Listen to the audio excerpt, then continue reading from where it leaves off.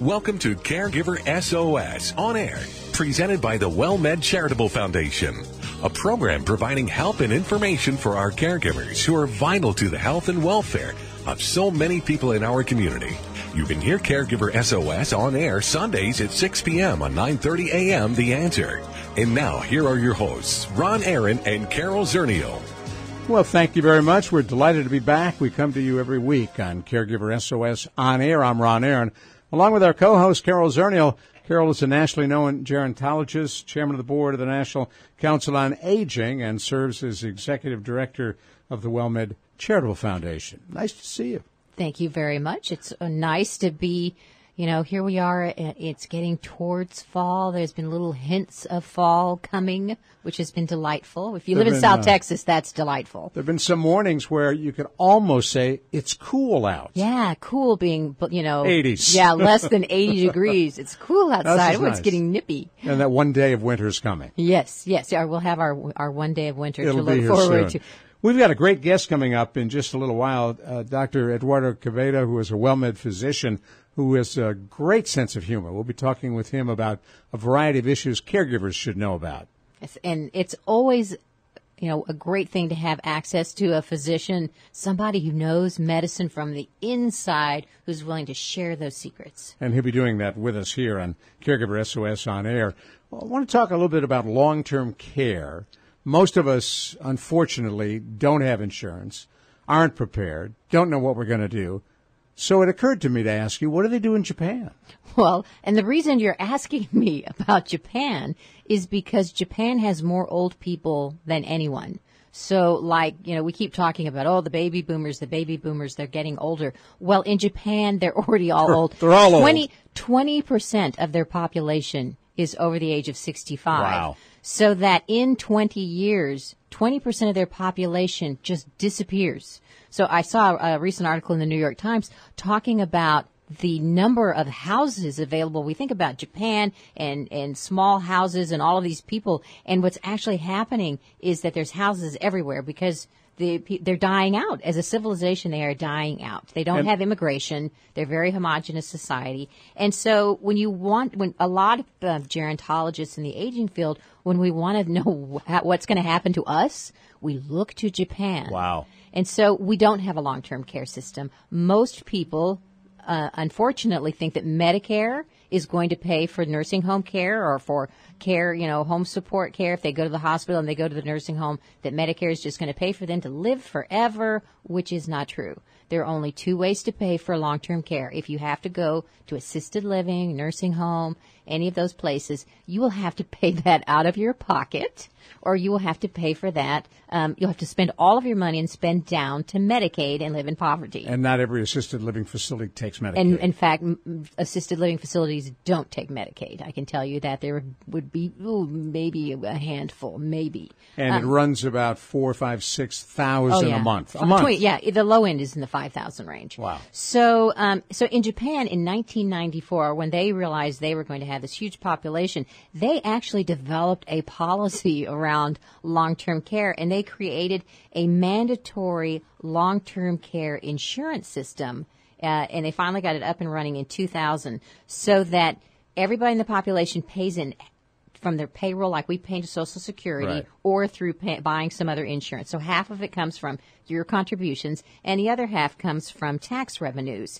And what the Japanese get out of this that's so interesting, so they get care in the home, or they get paid as family caregivers. So, let's say my mom needs long-term care, then I'm going to be able to be the paid caregiver for her. It used to be in Japan, I think we were joking before the show, and I mentioned Japan, you were like, oh, go live with your relatives.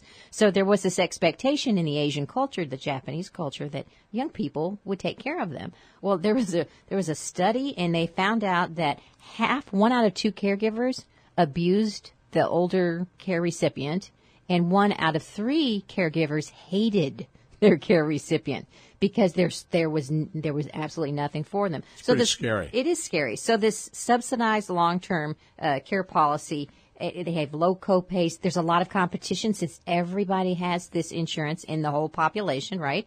Then there's a lot of products. So there's competition for the best adult daycare, the best in-home services. The money's there. The respite's there because the money's there. We don't have any of this. So I love this article that I was reading at the very end. You know, it was talking about the United States and saying that they felt optimistic because, as Churchill said, you can always count on the Americans to do the right thing once they've tried everything else. That would be us. That would be us. So that will be our hope for long-term care. Wow. So this is just we're starting the presidential debates, such as they are.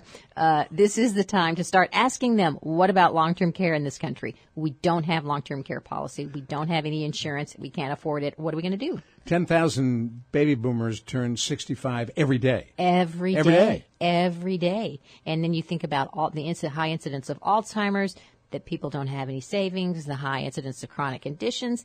It gets scary really quickly. And what happens?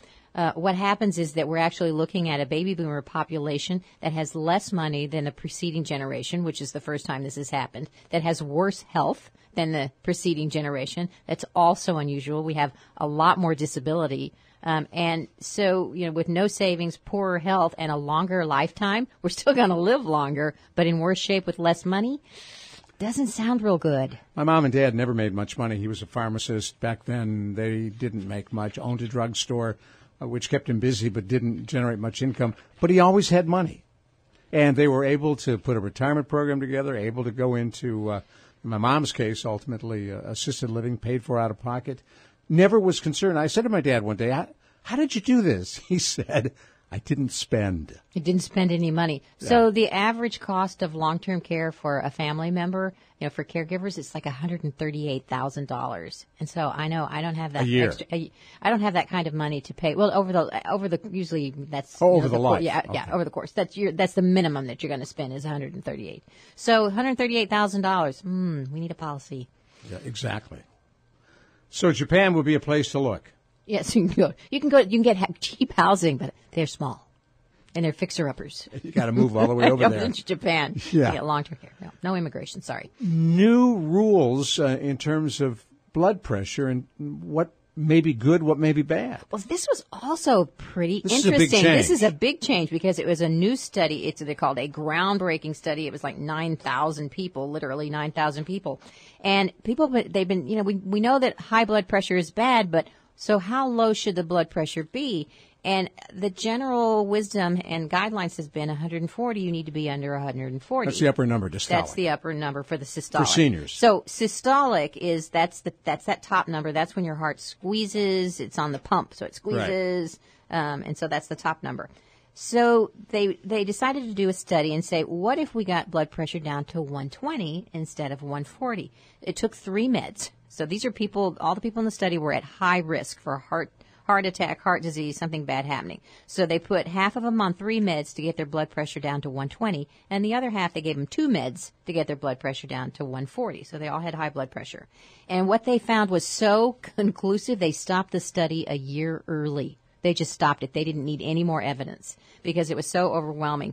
The people that had brought their blood pressure down to 120 had 30% less heart attack, stroke, heart failure, and 25% less death. Wow. Risk of death.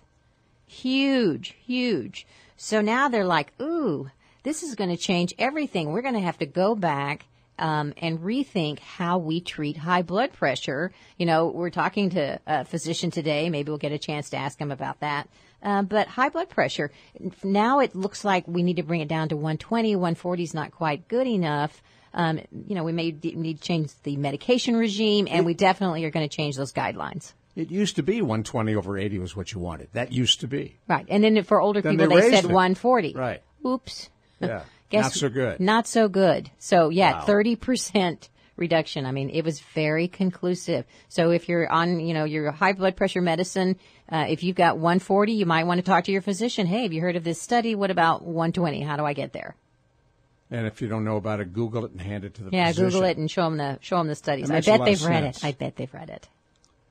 Now, you have the secret answer to the 3 things, Carol Zernial, we should do before breakfast? Okay, so this is from Kathy Smith, who is one of those exercise health gurus, so that lets you know where it's from. But actually, it's very good advice. I actually read this probably almost a year ago, I bet. And I've started practicing some of these. I admit all three. Three is a lot. But the first one is before breakfast. First thing you do when you get up is you have a glass of water, because you actually dehydrate a lot during sleep. So having that glass of water, that jumpstarts your metabolism. And then she recommends a cup of green tea. So green tea, if you don't know, has about as much caffeine as coffee. So you're not going to miss the coffee. It has all those lovely antioxidants. But getting up, getting those liquids in you. So that's number one. And this is also good for keeping your body in better shape. If you're trying to lose weight, this helps with that. Number two is she says do yoga for 30 minutes. If you've never tried yoga, you probably can find it in your community. You can find it at your senior center. Yoga is very popular. It'll reduce your stress. It will tone your muscles, and it will boost your immune system.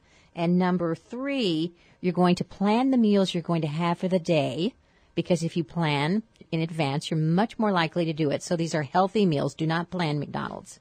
Plan your meals for the day and eat breakfast. So you've gotten up, you've had your water and your tea. You've done a little bit of yoga, and then you've planned your meals for the day and had breakfast, and you will find yourself with higher metabolism, feel better, you're going to trim down a little bit, and you're going to be less stressed. So says Kathy Smith. As we learned last week, steel-cut oats. Steel-cut oats, whole grain. I like that. Or a protein person. Up next, we're going to talk to Dr. Eduardo Queveda about everything every caregiver needs to know about the doctor and their care recipient. You're listening to Caregiver SOS on Air. Carol Zernial with me. I'm Ron Aaron. You hear us at 9:30 a.m. The Answer. I'm Ron Aaron, and one of the things I'm most pleased about being a WellMed patient is the way in which I'm treated by all the staff at the clinic I go to. And Dr. Robin Eichhoff, that's not by accident. No, it's not. We really spend a lot of time training our staff and asking them to really connect with the patients and get to know them, because we consider them part of our clinic home. And the other thing that's really impressive to me is the amount of time my WellMed physician spends with me, and you do the same thing with your patients. Yeah, I really do try to, and we do a lot more time than your typical provider can afford to give, and I think that allows us to get to know the whole patient and not just their diseases. That's cool. Don't have a lot of time to talk about prevention, but you do a lot of that as well. We spend an enormous amount of time on preventative measures. Want information about WellMed? Want to be a WellMed patient? Call 210-614-WELL. 210-614-WELL.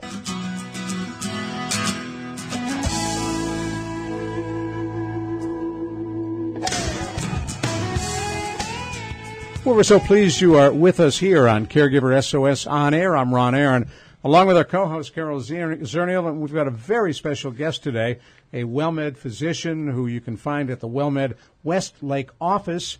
He's with us for this hour to talk about what caregivers ought to know about some of the issues that their patients may face. Eduardo Queveda earned his medical degree from Boston University School of Medicine, completed his internship at Brooke Army Medical Center here, and his family medicine residency at Odessa Family Practice. Before medical school, he served in the United States Army for several years, board certified by the American Board of Family Medicine, and decided at some point, there you were in the Army doing good things for the country. What made you want to go to medical school?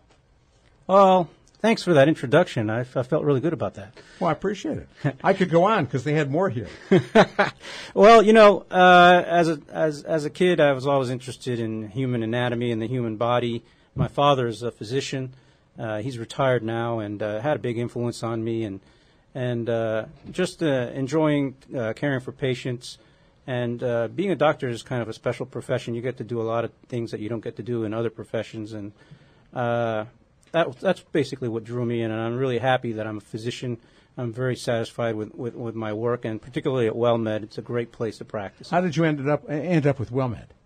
Oh, well, being here in San Antonio, I was looking for a place to practice which really allowed me to take the time I needed to take with my patients to care for them the way I really, truly wanted to. And WellMed enables you to do that. The way they structure the practice, the way they support their physicians is truly unique. And I can say that with 23 years experience. So I have worked at a couple different places, and this is by far and away the best place I've found to work. Well, it was part of the genius, as Carol Zernial knows so well, of Dr. George Rapier, the founder of WellMed, to try to change the face of healthcare for seniors. And a lot of that meant giving them the time to spend with their doctors so we could focus on prevention. Absolutely, absolutely. It's an undertaking that a lot of doctors have to do in 5 to 10 minutes, and it's extremely stressful for both the doctor and the patient to accomplish that. Whereas at WellMed, you're offered an opportunity to do it the right way, with the right amount of time, and with the right support. So, without a doubt, there's a lot of places you can go to get your medical care, but if you want the doctor to really listen to you and spend the time that he needs to take with you, WellMed's the place. Well, so you're a WellMed physician, and this show deals with family caregivers. And we were talking a little bit before the show about things that, during an office visit. If I'm a caregiver and I'm bringing in my mom or my dad, what would be things that you might want me to know about what's going to happen at an office visit, or what I might prepare or bring with me to an office visit if I'm arranging everything? Well, that will range between whether you're coming in for the first time or whether it's a follow-up. One of the things we stress for the first time is to be sure and bring all the medications in their bottles to the doctor. That is just so important, and it really helps us out in doing our initial evaluation. How does it help you out? Well, if we have an accurate assessment of what the medications that the patient's actually taking, then we can, with reliability, make the changes that we may or may not need to make. A lot of times doctors will have question marks on doses, and it just gets very hard for us to make decisions if we don't really know what's going on medication-wise. Yeah, I take a thing for my heart, and I don't remember the name, and I don't remember how much I take. That does not help me. And you've never heard that before, right? I deal with it. I don't want to be confrontational with the patients. Obviously they're there because they want to be helped. So we would prefer to have them at the initial visit, but if we can't, we can have our nurse make a phone call, maybe call a family member, or just schedule a short follow-up to come in with the actual medication. And that would include over-the-counter as well as prescription drugs. I'm sorry. Yeah. Yeah, so what you don't want to do is what one of my relatives did, which was put all of her medications into one bottle. She got out a big bottle and just combined all of them, and that's what she was taking with her. Yes, that is the perfect storm for a physician. That's when we got to get our smartphone out and use one of our little apps that does pill finders and try to figure it out from there. But wow. That's pretty time-consuming. But I don't see that often, and generally patients and their caregivers are pretty good about bringing the meds. So what else should the caregiver know where they're coming in? And let's start with the first visit. A first visit. So I'm the caregiver, and it's the first visit. I brought in the meds. Is there anything else I should be bringing, or maybe what should I expect? Well, obviously, we want to bring in as many medical records as we can. And so a lot of the times, if you have medical records at home that are pertinent, it would be useful for you to bring them in so we can scan them into our database and look and see what tests, procedures you might have had recently, or even in the more distant past, which we won't have to repeat or do over again, and give us valuable information. A lot of offices are now on electronic medical records, so we can do that pretty quickly in a lightning flash with electronic medical records. So that would be another thing. I always encourage as many people to come into the first office visit who deal or interact with the patient. Because many a time they can offer me valuable information as to what actually goes on at home and what the patient's problems that they don't want to verbalize truly are. When you say don't want to verbalize, that there are issues that a lot of us don't want to talk about? Well, for instance, a lot of elderly patients are afraid to tell their doctors about certain problems they might have. For instance, they're starting to have memory problems, and they have fear of losing their independence. Sometimes the doctor is the last person they want to tell, but the caregiver is just itching to tell you, and quite oftentimes that's how you find out. And another one that brings me into one of the topics I wanted to discuss today would be falls. A lot of elderly folks are at high risk for falls, particularly when they're over the age of 70, even some at the age of 65, and they're somewhat sedentary. They start losing muscle tone. And one of the things I really wanted to emphasize is for the caregivers, if it's possible, and I know it's not possible for all patients to walk daily. You know, some folks have terrible arthritis or they've had an amputation or whatnot. They can't walk, and we would have to take into account what else they can do. But for most fairly healthy elderly folks, they can walk, and that's great for their muscle tone. And muscle tone is going to determine whether you fall in a lot of the cases or don't fall. Tell us what muscle tone means. Muscle tone is basically, if you look at your lower extremities, the biggest muscles in your legs, okay, and your lower back, those are the muscles that when you lose your balance, as a reflex, they're going to suddenly tone to try to keep you from falling.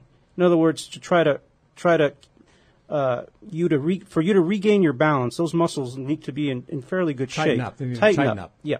So if you don't exercise very much and your muscles are kind of soft and kind of noodly, you're going to probably fall over.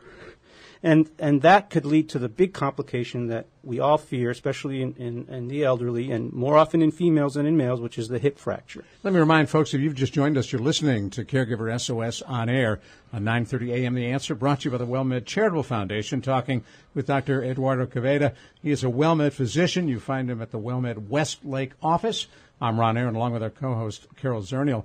You mentioned seniors falling, and Carol, we've over the years have talked about the incredible number of seniors who fall, which very often begins a downward spiral.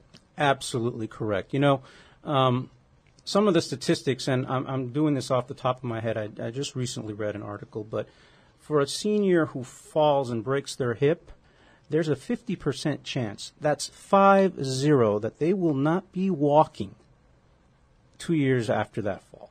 Wow. And many die. I was just saying, for those that are injured, there's a high percentage of people that a year later they won't even be alive. 5 to 10% of people who suffer a hip fracture actually are not alive after 1 year. Right. Why is that? Well, as you mentioned, the downward spiral. If you have a fall where you fracture your hip, then that leads to immobility. And immobility then sets you up for a host of complications, being all the way from pneumonia to a clot in your lower leg, to skin breakdown, which could lead to devastating infections. So, you know, it is just, I think it's underemphasized, and I'm glad that both of you have brought this to the public's attention. It is very underemphasized how important it is to remain mobile and active. Well, I think that I'm just going to double underscore what you said is so important, because you were talking about just getting people to get up and walk a little bit. So this is not a difficult, complicated thing. This is walking to the mailbox. This is walking in the parking lot. This is going down to the short corner and back on your block, you know, wherever it is, so that the big enemy in later life really is sitting down in front of the TV, Absolutely. just, or sitting down and having people bring you things in that remote control. Those are the enemies. The clicker. Yeah, I mean, it's always easier for us to kind of be laid back, and especially here in Texas with the heat. We don't want to encourage people to be walking in 110-degree weather either, but early in the morning or after 6 or 7 p.m. when it cools air-conditioned off. malls. Or a senior center. Absolutely. Or a senior center. Yes. WellMed has wonderful senior centers in this area. And those senior centers do have exercise facilities in them. So just incorporating light activity, I'm not talking about going out and jogging or lifting weights. You don't have to do that. You just have to, I would suggest 30 minutes every day walk or do some type of a low-impact activity as your physical condition allows you to. Right, because it's that weight, the weight shift. That's what helps strengthen it from right leg to left leg. Because you want to do something that helps you to shift your weight from one leg to the other to help strengthen those muscles and the bones, because the weight bearing is also stimulates the bone growth.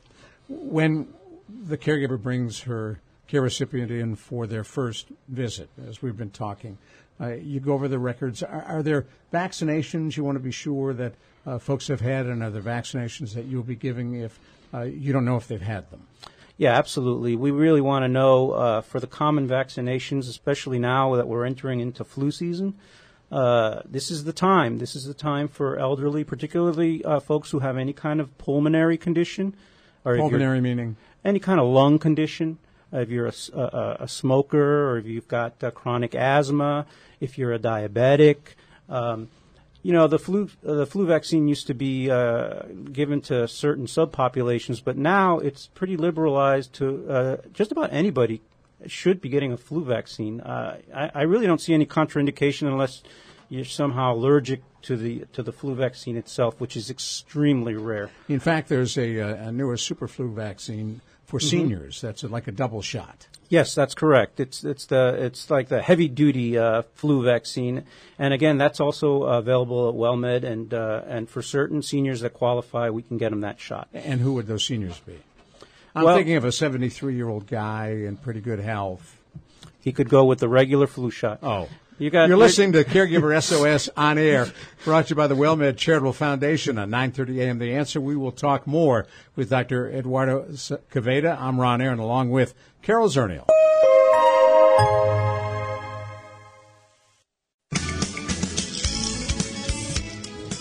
Well, he is a delight to talk to. Having a good time talking with Dr. Eduardo Queveda. I'm Ron Aaron, along with Carol Zernial on Caregiver SOS On Air. You hear us at 9:30 a.m. The Answer, and you can hear podcasts of our shows as well. Just go to caregiversos.org and look for the podcasts. We were talking about the first visit a caretaker may have their care recipient at, and they walk into Dr. Queveda's office, and we were talking about vaccinations, and you mentioned this time of year, especially flu shot. What else? Along with the flu shot, of course, I recommend the pneumonia shot, which is an every 6-year shot. Initially, I think you only need 2, and then you're done for life. And that's going to protect you against about 60% of the pneumonias that are out there in the community. This is especially for seniors who are at high risk, and anybody who's diabetic is high risk. Anybody who smokes and has lung problems is at high risk. It's just something that is like a cheap insurance policy for folks to get. You mentioned something about the spleen. People that don't have a spleen are high risk. Correct, yeah. Most of us think about our spleen so often. I don't think most of us even know what our spleen does. I was just talking about that in passing, but it is one of the indications. Even as a young person, if you don't have a spleen, then you're at risk for what we call encapsulated pneumonia organisms, and those are going to be dealt with the pneumonia vaccine. So if you were in a car accident or something, or some type of trauma, and you lost your spleen, you definitely want to get a Pneumovax. What does your spleen do? Well, your spleen is more support for your blood system to sort of filter out certain types of toxins, and also not so much filtering toxins, but it is a sponge to clean out our blood cells from white blood cells that are not functioning properly, red cells that are not functioning properly. What it does is it eliminates the guys that are aging in your bloodstream and need to retire. Taking out the yeah. See, once again, picking on seniors. Picking on the old cells. The old cells. Well, and then you said there, I believe off air, you mentioned there was one other one besides the pneumonia. Tdap. That's basically your diphtheria, acellular pertussis, tetanus booster. A lot of us can't remember the last time we had a tetanus shot. Maybe we step on a rusty nail or cut ourselves. It's always a rusty nail. It's never a rusty something else. Even if it's not a rusty nail, come on in. You if you don't know when you last got one, you're better safe than sorry. The last thing you want to do is find out by getting tetanus. But the far more important, not necessarily more important, but also pertinent lately, and it's been in the news, is getting our pertussis boosted. Whooping cough. Yes, the whooping cough. A lot of seniors are around their great-grandkids or grandkids, or have grandkids that are pregnant, and pertussis is very dangerous to the fetus. very dangerous, and also very dangerous to the newborn up to 6 months of age. It can be deadly. So getting your pertussis booster would be doing your kids a great favor, and would be a very wise thing to do. Have you ever heard the whooping cough? Oh, yeah, and it sounds just like that. It's very distinctive. It's very distinctive. I've heard of the whooping crane. We have those around here, too. They come up from I haven't down heard the south whooping of cough. Port I've Aransas, heard South the Padre Island. Whooping crane. Okay, and then the last one is shingles that we did a whole show on a few weeks ago. Very good point. Now, why are shingles such a problem for seniors? You know, shingles is, or zoster as the physicians call it, is a re-expression. It's a re-expression of chickenpox that just about all of us have had as children. And so much as I hate to think about it, that little virus that we caught as a kid is still hiding in our central nervous system, usually in our spine, and our spinal cord, to be exact. And it sounds really creepy, but when under the right circumstances, let's say we have a cold, or we're not adequately nourished, or we're under a lot of stress, our immune system might take a little break, and that virus can then travel along the nerves out to the skin and show up as this shingles rash, which is extremely painful. And in actuality, you may actually feel the pain, the burning, and the stinging before you see the rash. In a day or two, you'll see the rash. It'll usually be on one side of your body, not both. If it's both, we know it's not shingles. And very often it's on your anterior chest, or coming out from the spine anteriorly on your chest. It can occur on the arms and legs too, but pretty commonly it'll be on the chest or the thorax. And it'll be extremely painful. If you've had chickenpox, you're immune to chickenpox. But you're not. But you're going to get shingles. You are immune to chickenpox, correct? But you're not immune to the re-expression, which is the shingles. The shingles coming back. And so when you say it comes from the outside, I mean, that whole thing, a description of it traveling along the nerves until it pops out. So this is literally something that comes from the inside out? Yes, it comes from the inside out and expresses itself on the skin. And you'll see the little tiny little blisters and the redness. And you'll feel this intense itching and burning. And the reason we want to treat this with the vaccine is because of that itching and burning can last for months. And sometimes, in rare cases, be permanent. No. Yes. I've heard of it lasting years. I knew someone that got shingles in their hair. Their scalp broke out in shingles. And she had terrible migraines, and it was really awful. That's an expression of shingles, say, in what we call the trigeminal distribution, which is a nerve, again, central nervous system. So very important to get the shingles shot. We have it at WellMed. And even if you've had shingles as recently as 6 to 8 weeks ago, you can still get the shot to try to prevent that. And you won't get them again, hopefully? It's not 100%. It's not 100%, but it's pretty close. And if you've ever had shingles, you'll know you don't want to get those again. I've talked to folks who've had it. It's awful. Yes. Awful. Everyone I know that have ever had shingles have said it's awful. Yep. So now, when I was a kid, your parents wanted you to get chickenpox. So if, as in our case, little Spencer Sharwell down the street had chickenpox, man, we were at his house in 20 seconds. That's right. Penny next door's got chickenpox. Go play with her. Exactly. Yeah, that's called group immunity. We get everybody to get it, and then But it's back in the old days. That's the way we did it. But nowadays, you don't have to go through this. Now the young kids are getting immunized as well. So we hope. For all the parents out there, we hope you're immunizing your children. Yes, and so at WellMed we offer that those immunizations, and we're more than happy to answer any questions pertinent to that particular. Now, what about immunization. measles and mumps, which some folks have never had? Do you give a mumps vaccine to older people? Well, that depends on their point of origin. If they've had the 3 MMRs, and we have documentation of that, rarely do we do that. However, if they come from a foreign country and we don't have any record of them being immunized, yes, we can definitely give them an MMR. Because when I was a kid, there was no MMRs. There was none. No. What does an MMR mean? It's Measles, mumps, rubella. rubella. That's what I thought you meant, but I Yeah, was just measles, making mumps, sure it wasn't rubella. like a candy bar. I've got or 3 little something. kids, so I'm used to all this vernacular now because It's like they're a- all getting their shots. Yeah. Yeah. But pretty soon we're all going to have shot records just like our kids. That's right. That's right. exactly right. Well- now, go ahead, Carol. No, I was going to say. So the other probably the next biggest issue that you probably face in the clinics, at least in South Texas, is probably diabetes. If I was guessing. Yeah, you'd be guessing correctly. This is kind of the capital of diabetes here for a variety of reasons.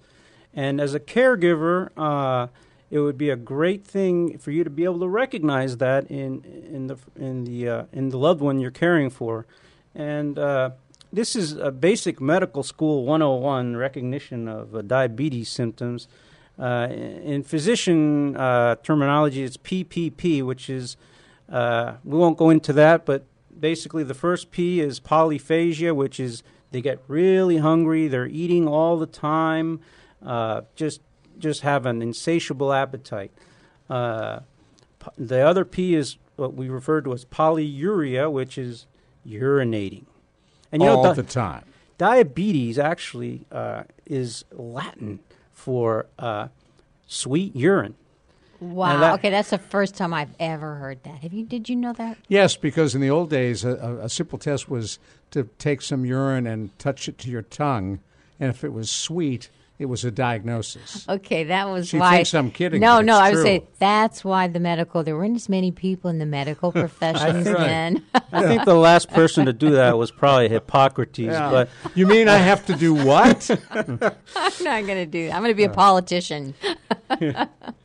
so and then it also going along with all that urination, you're going to have rapid shifts in weight, either gaining in weight from all that eating or losing weight because you're becoming dehydrated from all the urination. So these are the kinds of symptoms we're looking for, as well as a lot of people just come in with blurred vision. Blurry vision. That doesn't sound That's good. a pretty common one. Or fungal infections, skin infections. Really? And And that's related to diabetes. that's all related to diabetes because when your blood sugar is high, well, guess what? Oh, the bacteria just The bacteria love and the that. fungi are just having a bunch of fun on your skin. Check out old Roland over here. Man, jump on that skin, right? So these are the things that we look for as caregivers, and then you come in fasting. What does that mean, fasting? That means I'm going to be very hungry until you finish all of your tests. That's correct. That means that you come in after midnight, you don't have anything but water. You can eat your dinner. You can, at breakfast, do not have any coffee with sugar or milk in it. Do not have your donut. Just water. Black coffee's okay. Don't put anything in it. And you're good to go to come to the office to get that fasting blood sugar, which will help us determine if you're diabetic. There's also something called the A1C, which is pretty important. Oh, yes. Yeah, the A1C is also a test we can use to diagnose diabetes, but more often we use it to follow along See how how well they're it's doing. being controlled. Got to stop you right here. We are flat out of time. You're a delight to talk with. We've really enjoyed this. For folks who might be interested, are you adding folks to your roster of patients? Absolutely, absolutely. I'm more than happy to take care of as many patients as I can take care of. I enjoy spending time and talking to my patients just the way we've talked here today. And where is the Westlake office? It's right there off of 151 and West Military. There's a big green sign. It says WellMed, and there you'll find me. And I'm more Cool. than happy to take care of anyone who walks through that door. Dr. Eduardo Caveda, thank you very much. For Carol Zernial, I'm Ron Aaron. In just a moment, guess what we're going to do? Take 10 right here on Caregiver SOS On Air. Thank you, Dr. Kveda. You're listening to us on 9:30 a.m., The Answer.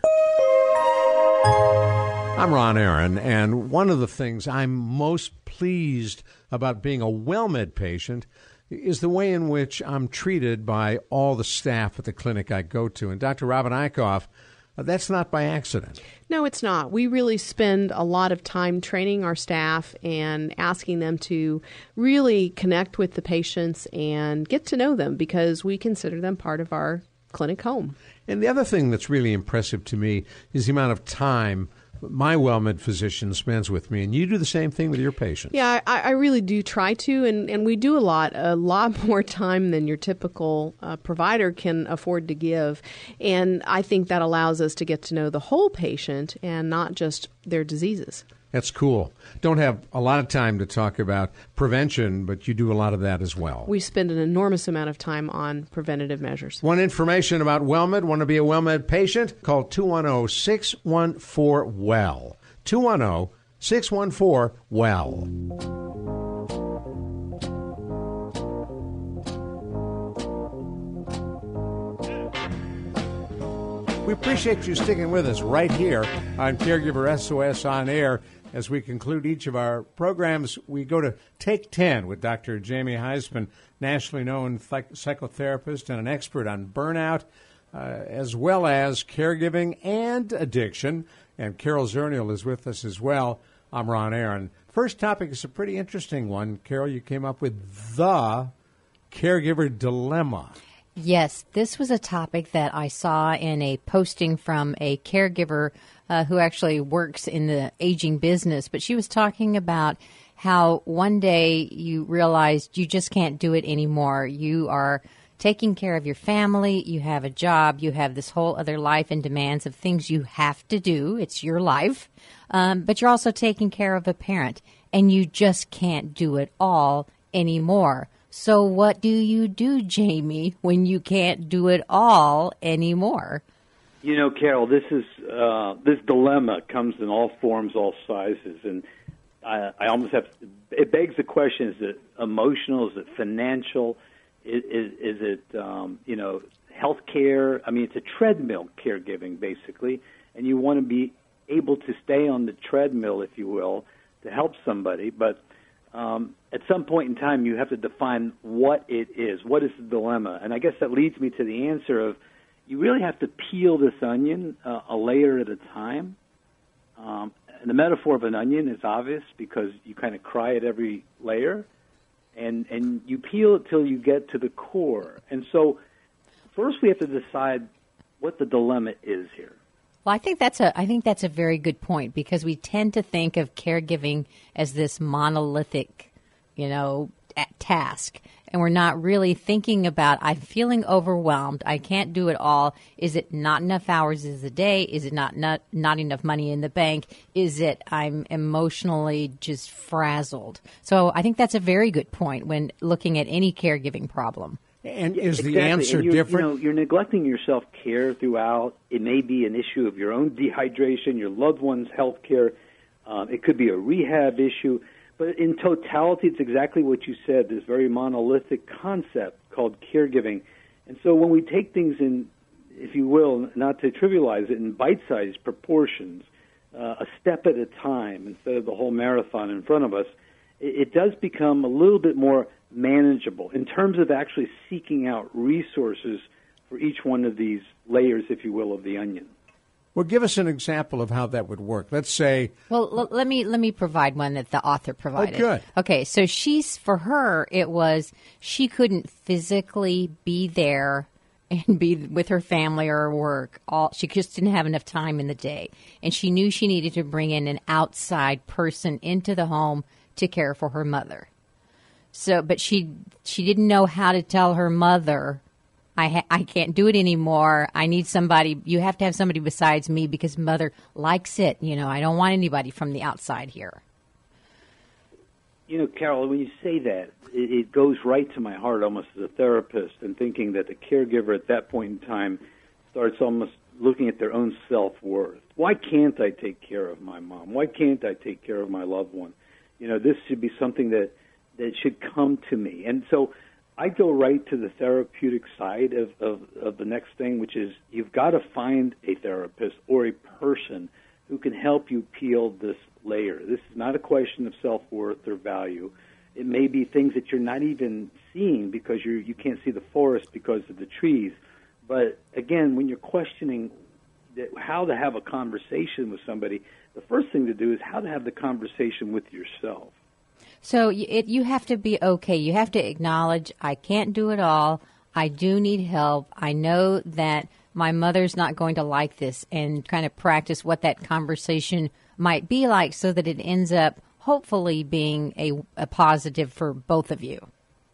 Absolutely. And when you have this conversation, make sure you've gone to enough support groups and asked enough people, like at the Area Agency on Aging or other resources, exactly all the questions you need to ask so that you never really have to worry about fielding the answers. And the next thing I will say very quickly, and then I'm sure Ron wants to chime in just through his own personal, experience, is that you don't do this on your own. Don't think about doing this on your own. Make sure you have a team. Make sure you have your family, and maybe most importantly, a third party to facilitate this conversation. Well, so one of the ways you might make it a positive for you and your mom is letting your mom know how much control she's going to have. You know, that's your mom. She can only tell you so much. You guys have this relationship. You bring in somebody from the outside. A, she gets to pick who. You know, you're going to bring her a couple of people. Two, it's going to be person-centered. This lady is going to be there to help do what she wants her to do versus what you have time to do. Maybe you just zoom in and do laundry or zoom in and fix a meal. This lady's going to be able to work with her and help her get done whatever it is she needs to get done, which is exactly very different. The direction, and it's allowing her to feel that she's a part of this process. You know, when you are part of the process, then you're gaining self-esteem. Again, we've had conversations about this before, about learned helplessness. And too many caregivers will say, I can't take care of my mom, therefore I'm going to go find the answer. Whereas actually the collaboration with your mom, if she can cognitively handle it, is maybe the process that's most important. Yeah, I was going to ask Dr. Jamie, by the way, if you've just joined us, you're listening to Take 10, part of Caregiver SOS On Air. We talk about issues with Dr. Jamie Heisman and Carol Zernial. I'm Ron Aaron. I was going to say, Dr. Jamie, unless, as you pointed out, the care recipient is cognitively somehow impaired, doesn't she probably know that her daughter is stressed and time is a problem and would be willing to talk about it? You would hope so. You know, common sense may say that. But again, if somebody is cognitively impaired, you also have to look at issues of who's making what decision. No, I'm saying if she wasn't cognitively impaired. If she was not cognitively impaired, right. then the answer is pretty simple. It's about communication. And the first communication you need to have, again, as I said, is with yourself or a support group, and make sure then that you actually, like Carol said, in some ways have rehearsed it, but also heard resources and answers from other people. You would assume that your loved one would like to be a part of this conversation, but in many ways, this is a lifetime of sort of things we've built up without clinical intervention, and so we don't know. We need to be well prepared when we go into this. Just a question that spins out of that. If she feels she has absolutely no time, how does she carve out time for going to a support group? Won't she feel even more stressed? That's a great question. I'm sure Carol through Caregiver SOS can help answer that. But we are talking about time management. You know, the overwhelming thing, that monolithic thing that Carol was talking about that caregiving says that we don't have time. When literally we may have the time, but we're allocating, you know, this overwhelmed feeling and thinking that there is no time. This is one of the most important reasons why we have to stop, really observe our behavior, accept what's in front of us, and be able to let go. And we do that best with support groups. Right. And what you said is so true about rearranging your time and prioritizing. You know, it's amazing if we want to go see a movie or we want, there's other things that we really want to do, we find time to do those. And caregiving, we just get so overwhelmed with all of the caregiving. We don't think there's any daylight, there's any cracks, or that we have any control. And that's really a myth. We have more control than we think we do, even in, very difficult situations. This has to be a pretty common complaint you hear from a whole lot of caregivers. Well, I think, I would say yes, Jamie, you were about to say. No, it is. And the heavy lifting, as I was just going to mention, should be done by licensed professionals who literally can make that type of clinical decision for yourself and your loved one so that you can support their decision. This does not have to be a cavalier thing where caregivers have to do it all. Often, as we've often said here, the messenger can get killed. So make sure that if there is a need, now, for the caregiver to take care of themselves, to bring somebody else in, that you're also supported by other kind of clinicians who your loved one trusts. Well, and just as an example, I know of someone who recently brought in a geriatric care manager. They'd never even considered it. They had a family. They weren't all on the same page about mom's care. Brought in a geriatric care manager, and they were really, really surprised and delighted because they really were almost on the same page. They just didn't realize it, and it took someone from the outside to get them there. That's pretty cool. Jamie, we are flat out of time. You get to make the last point. The last point is don't be a hero. Don't be a hero. Make sure that you're actually bringing your loved one in, but do at all costs, bring your entire family and the healthcare professionals in as well. Take 10 with Dr. Jamie Huysman and Carol Zernial. I'm Ron Aaron. Oddly enough, it'll look like we planned this out next week. The spinoff out of this topic, caregiver burnout. We talk about it on Take 10 right here on your friendly 9:30 a.m. The Answer. You've been listening to Caregiver SOS on air, presented by the WellMed Charitable Foundation. Email suggestions and comments on this radio program to radio@wellmed.net. And join your hosts Ron Aaron and Carol Zernial for another edition of Caregiver SOS on air on 9:30 a.m. The Answer.